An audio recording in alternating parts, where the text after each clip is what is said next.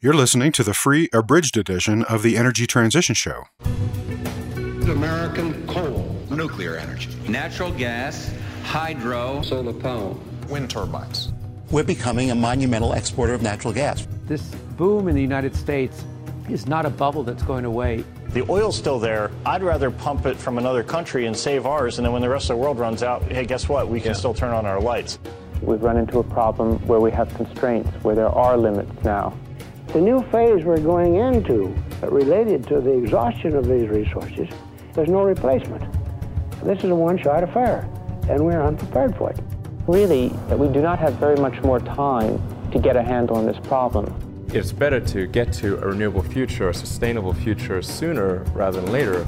Get there before we do the environmental damage, not after. For February 3rd, 2021, this is the Energy Transition Show with Chris Nelder. Most people who are aware of climate science know that methane, the simplest type of natural gas, has a much more powerful warming effect than carbon dioxide. The often cited estimate is that methane has 20 times as much warming potential as carbon dioxide, although, as we discussed with Sarah Harris in episode 48, as part of our climate science miniseries, those numbers can get pretty squirrely. What we don't really know is how much methane we are releasing into the atmosphere and exactly where it's coming from. There are some sources we know quite a lot about where the literature is extensive, like the methane released from agricultural activities and the burping of cows. Yes, that's right. Although you may have heard that cow farts are the main source of methane, it's actually cow burps that are the main contributor. But there are other sources that we don't know that much about. For example, there has been a wide range of estimates in the literature about methane released from oil and gas production, either intentionally or unintentionally, and we haven't ever really put together a clear picture of all the methane leakage from the gas system, the whole network of pipes and compressors and tanks and other equipment that delivers gas from a natural gas well to the point where it is actually consumed in a building. Until now. Global Energy Monitor, an independent nonprofit organization that researches energy and climate issues, has recently released the results of its latest project called the Gas Index. It looks at methane leakage attributable to natural gas in 71 cities across the U.S., using both extensive literature review and original modeling to attribute the sources of gas leaks. And its results are pretty startling. The Gas Index found that, on average across all sectors, the methane leakage rates in U.S. cities is 72% higher than a commonly accepted estimate from the U.S. Environmental Protection Agency, or EPA.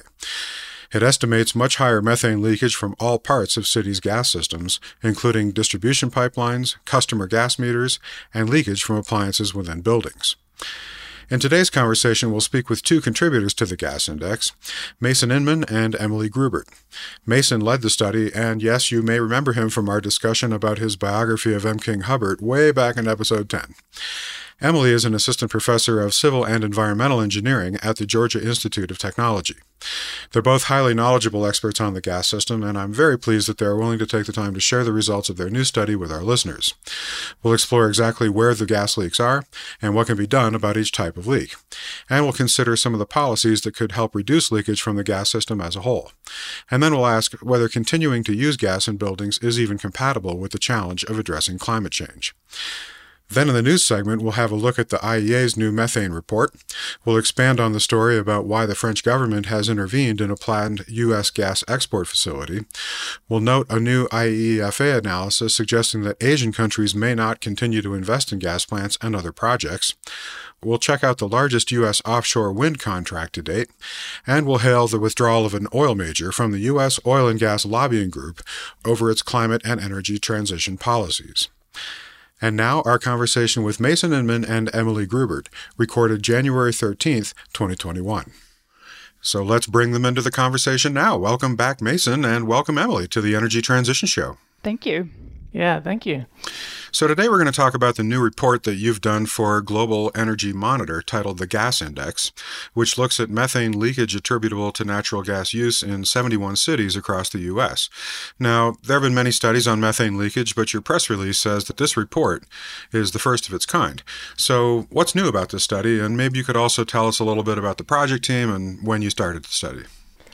Sure. So I'm sure most of your listeners know that natural gas is mostly composed of methane and that it's a greenhouse gas with much more powerful warming effects than carbon dioxide. So that all means that whenever there's gas that leaks from the system, that leakage significantly increases the climate impacts from burning gas anywhere, like in homes or businesses. And so one of the big motivations for this study is that various cities across the country have already enacted or are considering enacting restrictions on the use of gas in buildings. So for example, in November, the San Francisco Board of Supervisors voted to ban gas connections in all new buildings. And so we wanted to provide cities with more granular information regarding the emissions from the whole supply chain from the gas they burn. So this includes where they get their gas from, how far it has to travel to reach each city, and also the properties of the gas system within each city. So all of these factors contribute to the methane leakage within each city. So this is the first study, as far as we're aware, that's provided granular estimates like this for life cycle methane leakage for a large number of cities. And it's also the first, as far as we're aware, that's drawn together recent assessments of leakage that's occurring within cities, including leakage that occurs within buildings, what's known as behind-the-meter leakage, which show that cities' gas systems are leaking much more than had been thought. One of the things that I'm really excited about as an academic who looks at methane leakage and sustainability assessment, carbon footprints, that sort of thing, is that this study is, I think, one of the first ones that really looks at methane leakage from a consumer perspective rather than from a producer perspective. What I mean by that is, historically, we've spent a lot of time looking at methane leakage coming from oil and gas fields, from pipelines and things like that, really kind of focusing on maybe regulatory targets like producers or like pipeline operators. What this study does is really get into a full supply chain kind of analysis that contextualizes leakage in the context of the real decisions that people are making about natural gas use as consumers, rather than just having a general idea of what the system is doing. So the fact that this really not only kind of incorporates a lot of the spatial variability that we haven't really probed that closely, but also puts this in context of the kind of day-to-day decisions that people are making about appliances and such, I think is a major contribution here. So this study also has some features that we believe are improvements over what had been done in previous studies. So some previous life cycle analyses of natural gas leakage had simply attributed all the methane leakage that occurs in oil and gas production areas to the gas that consumers ultimately consume. But that means they're implicitly letting oil and natural gas liquids off the hook, which we think is a mistake. So, for example, this was the case in a high-profile assessment that was published in Science in 2018. And so ours handled things differently, attributing some of the methane leakage to gas that consumers use and some to the oil and natural gas liquids. Okay, that's super helpful. So exactly what kind of leakage are we talking about here? What are these sources? Yeah, so the gas index covers all types of methane leakage. So that includes both unintentional releases of methane, which are known as fugitive emissions, as well as purposeful releases of methane, which are known as venting. So an example of fugitive emissions is when there's a hole in a pipeline and gas is just leaking out. It's not on purpose. But an example of venting can be in production areas. Sometimes gas is vented from wells, or there can be pieces of equipment with valves on them that release gas when they build up too much pressure to release that pressure. Gotcha. Okay. So where did you look for the data on this leakage, and how is the amount of leakage estimated? So yeah, we looked at leakage from end to end of the gas system, including production, the long-distance transmission pipelines, distribution pipelines in cities, customer gas meters, and also leakage within buildings. And so we scoured the literature to find all the studies out there that we could that had taken measurements to estimate the scale of the leakage from each of these components. Also, some cities have had some measurements of the total methane leakage, and with a portion of that attributed to coming from the city's gas system. And so if there were such measurements for a city that indicated that there was more leakage occurring in the city than estimated by our model, then we also showed in our results a category we called additional leakage. So the model incorporates data from dozens of studies on methane leakage in various steps along the supply chain, and in this way it evaluates the full life cycle to estimate a gas leakage rate for each city's gas supply. And overall, this new research shows that the Environmental Protection Agency, in its greenhouse gas inventory, is substantially underestimating the amount of methane leakage that's occurring.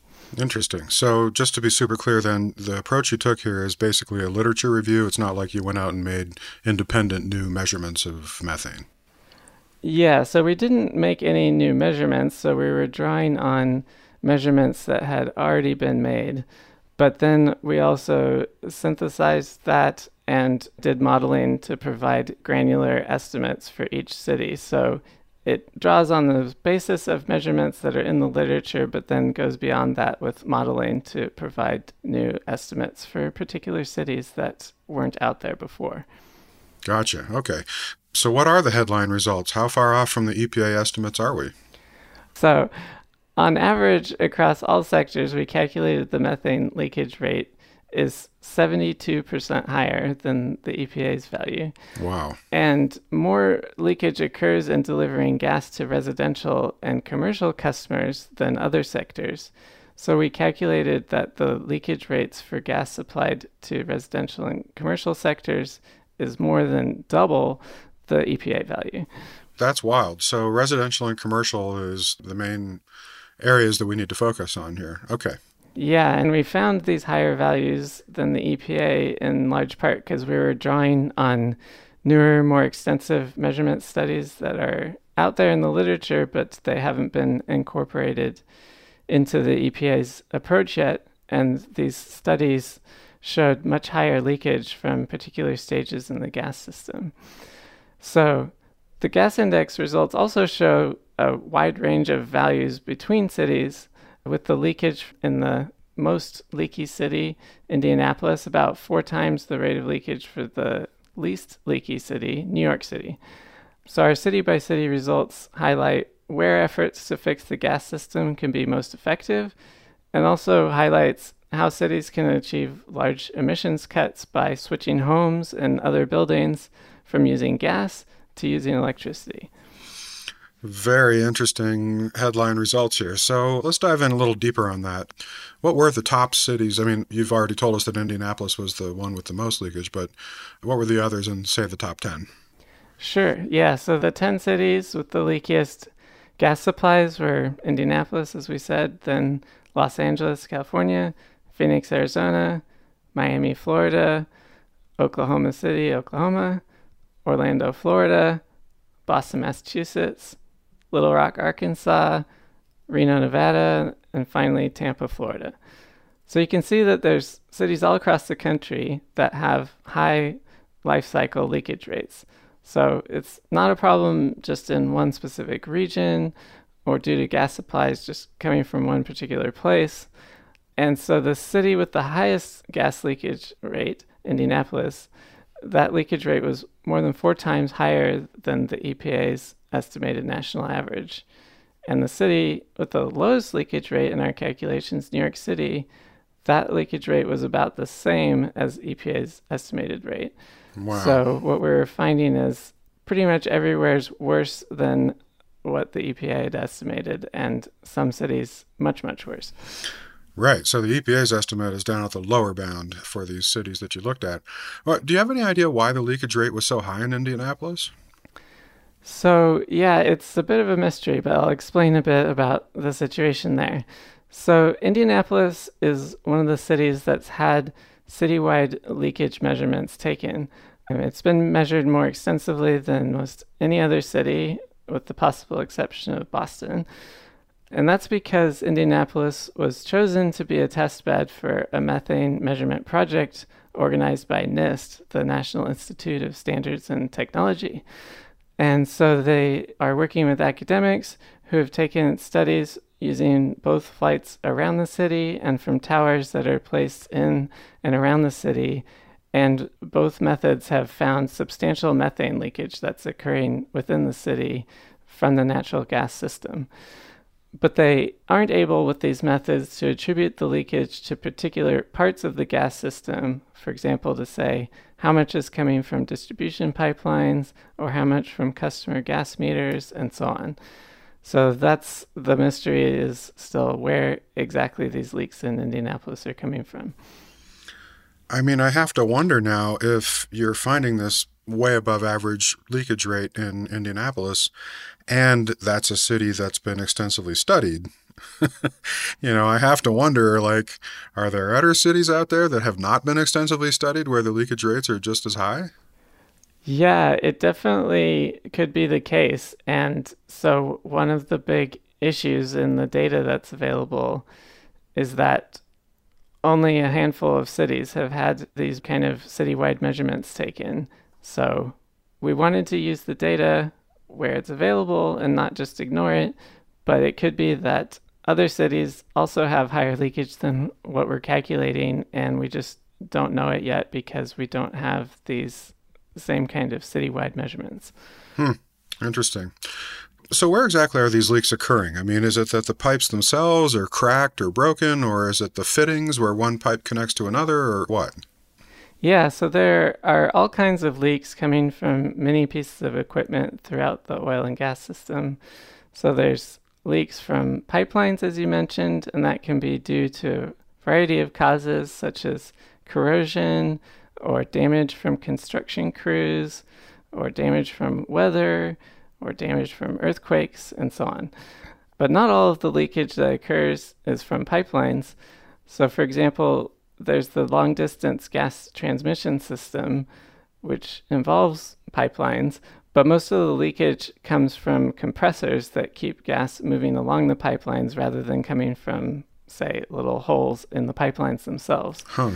And there's also what they call behind-the-meter leakage that can occur from appliances such as furnaces, water heaters, and stoves.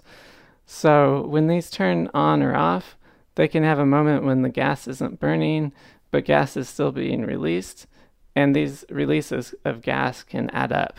So there's various ways in which the leaks occur. Gotcha. So when I turn on my gas-fired range and that little piezo electronic igniter starts going click, click, click, but the gas hasn't ignited yet, that's one of the sources we're talking about here. Yeah, it's not the biggest in the whole system, but it's one of them. Interesting. All right, well, looking at the summary results, one of the things that really surprised me is how consistent the leakage was for some parts of the gas system, and then how varying others were. So, for example, in most of the top 10 cities, the leakage rates from gas production and transmission, as well as leakage within buildings, was pretty consistent. I mean, those values were mostly kind of within the same range for each city, with one or two exceptions. Whereas leakage from the gas meters was wildly variable. What's up with that? Yeah, so for cities to wind up near the top of the ranking, they usually have to have high rates of leakage in a number of different categories from a number of different parts of the gas system. So across all the cities, there's a lot of variation in the leakage rate for each particular category. So for example, the leakage from production areas varies about fourfold from the lowest to the highest city. So for production area leakage, we found the lowest rates in Pennsylvania, where most of the gas supply is coming from the Marcellus Shale formation, where the leakage rates there for production are the lowest of any area measured. Whereas in Oklahoma, they're getting gas mostly from production areas that leak at a much, much higher rate. I have to wonder if that isn't partly due to the fact that the Marcellus development is relatively new. That was part of the shale gas revolution from fracking. Whereas in Oklahoma, they've been producing gas for like 100 years. I have to wonder if there isn't some age element to that. Yeah, so it has been found that oftentimes in places with older production, with a lot of conventional wells, they're actually leaking at a higher rate, like a higher percentage of the gas that they produce is leaking out. So age does seem to play a factor. Another important factor is how much gas versus oil is being produced in the area. In the Marcellus, it's really gas rich. They produce almost no oil and other liquids. And so the focus is all just on getting gas out.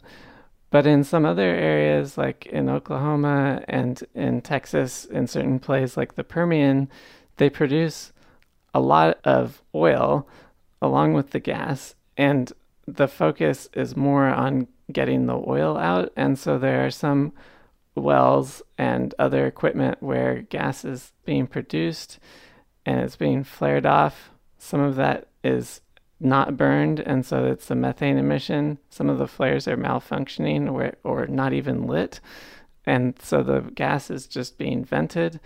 So there's things like that that can happen that contribute to the methane leakage in areas that are oil-rich being higher than in an area that's really gas-rich. To piggyback on that a little bit too, I think one of the other things that we see is that because the Marcellus and a couple of other really dry gas production basins where you maybe don't even need to process the gas too much before you can put it in a pipeline, we don't see the same level of leakage that we see in older basins where there's maybe a lot of water coming up with the resource or other types of things like that where you end up having to separate methane out from other fluids.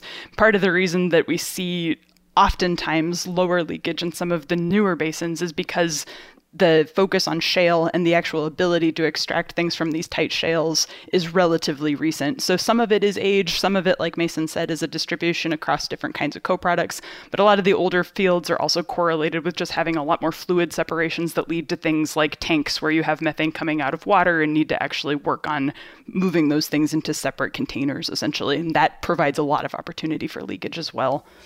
That's a helpful clarification. And, just for the sake of our listeners who may not know, why don't you go ahead and explain just briefly what dry gas means? Yeah, so in this case, what I'm talking about is really something that looks a lot like the kind of gas that goes straight into a pipeline. There are a lot of different technical definitions, and EIA uses some other more field-oriented words, maybe use the same kinds of terms a little bit differently. In this context, what I'm talking about is stuff that's actually pretty much able to go into a pipeline and not create a bunch of corrosion, stuff like that you might get if you have water in the gas in particular. A lot of ancient formations basically have some co-production of water along with gas, along with natural gas liquids and oil and stuff like that. So when we say dry, a lot of the historical reason for that terminology is that you don't really need to remove any moisture in many cases. And that moisture could be water, it could be natural gas liquids, it could be oil. Yep, a lot of different stuff going on down there. Okay. Yeah, and, for those listeners who may not really know much about petroleum, oil and gas are produced from the very same process in the very same place. It's just that gas is cooked a little bit longer or at higher temperatures than oil, essentially. Or at least that's how I think about it. Yeah, fits with my understanding. Besides the leakage from production areas, other parts of the gas system can have even higher variation from region to region. So for customer gas meters, we drew on a 2019 study by the Gas Technology Institute that found much more leakage than the EPA estimates. So for commercial gas meters, they found 6-fold higher leakage nationwide. But the study also found large variations in the leakage rates between regions, with the highest leakage rate in the Southwest region being 38 times higher than the lowest leakage rate in the Pacific region. So the gas index uses those regional values from the study for estimating each city's leakage from gas meters. I mean, a 38x difference from region to region. Yeah. What are we supposed to make of that? They did look a bit into what could be causing it, and it seems like one contributing factor is different technologies of meters used in different parts of the country or used predominantly. But when I was looking at the results, that didn't seem to explain all of it. And so I don't fully understand, and I'm not sure if it's fully known, why the difference is so large. The study did take quite a number of measurements. I think it was over 500 meters that they measured across the country. So they did their best to try to have a good-sized sample so that it's not just due to random noise or something like that. One of the other reasons why we see a lot of variation when we start looking at methane leakage across different types of processes is that leakage isn't necessarily related directly to how much gas is actually being used. So a lot of the time when we see leakage, it's because maybe there's a maintenance issue, or maybe somebody left a tank hatch open, or maybe there's a valve that was installed a long time ago when we still actually used kind of intentional methane bleeds to provide some services to the facilities. And so I think one of the big challenges in talking about methane leakage is that it's not like a lot of other emissions where there's a really direct correlation between how much gas you're using and how much methane leakage you see associated with that use. So these really, really large points of variability, I think, often stand out to people that are used to thinking about CO2 as kind of a combustion process that's mediated by type of fuel, process efficiency, that kind of thing. With methane leakage, it's much more about what specifically is going on at a specific facility at a specific point in time. Some of that's predictable, and some of it's something that we can kind of start to understand as activity factors and so on. But a lot of it is really things that we really just need to measure directly. They're not that easy to extrapolate or predict without direct measurements. So the fact that we keep seeing these big changes and inconsistencies in the inventories partially reflects that this isn't something that you can just calculate if you know enough about the system, at least so far. So there's actually a great deal of variability from like a very specific place, like a piece of equipment or an address. Yep, absolutely. And for people that are following the methane leakage literature, you may have heard the term super emitter. And one of the things that we see in a lot of studies kind of repeatedly is that a small number of emission sources account for a vastly larger quantity of the overall leakage than we tend to see with other kinds of processes. So a lot of the time it is literally stuff like somebody didn't notice something was wrong for a couple of months. And it's not stuff that's really necessarily inherent to the processes, but because, as Mason has mentioned a couple of times, really we're just talking about a gaseous thing escaping from a bunch of metal in many cases. It's easy to have situations where that happens without necessarily being planned for. And so these kind of accidental releases, in addition to the ones that are a bit more predictable, really do change the profile of leakage and make it pretty difficult actually to allocate leakage to specific consumption sources. We hope you've enjoyed this free sample of the Energy Transition Show. Our full episodes cover much more and are generally at least an hour long. In addition to 2 full new episodes each month, subscribers can also view interactive transcripts of our interviews and explore our extensive show notes with links to all of the research resources and news items for each episode. Our subscription podcast works in all podcast apps and players, including iTunes, and is downloadable. The first 33 episodes of the Energy Transition Show are free and always will be, so if you want to see what our full shows contain, feel free to check those out. Then we hope you'll become a member and support our show. In order to bring you the most unfiltered, unbiased, honest information we can produce, we have elected not to take any sponsors or advertisers. 100% of the revenue that makes the Energy Transition Show possible comes from listener subscriptions. To become a subscriber and enjoy our full offerings, just point your browser to energytransitionshow.com and click the Become a Member button. There are several ways to become a subscriber. Annual subscriptions, which include full access to our entire back catalog of full-length episodes, are just $60 a year or $5 a month. Monthly subscriptions are just $6.99 a month and give you access to the 2 most recent episodes. Single episodes can be purchased for $7 each. We also offer half-priced annual subscriptions for universities.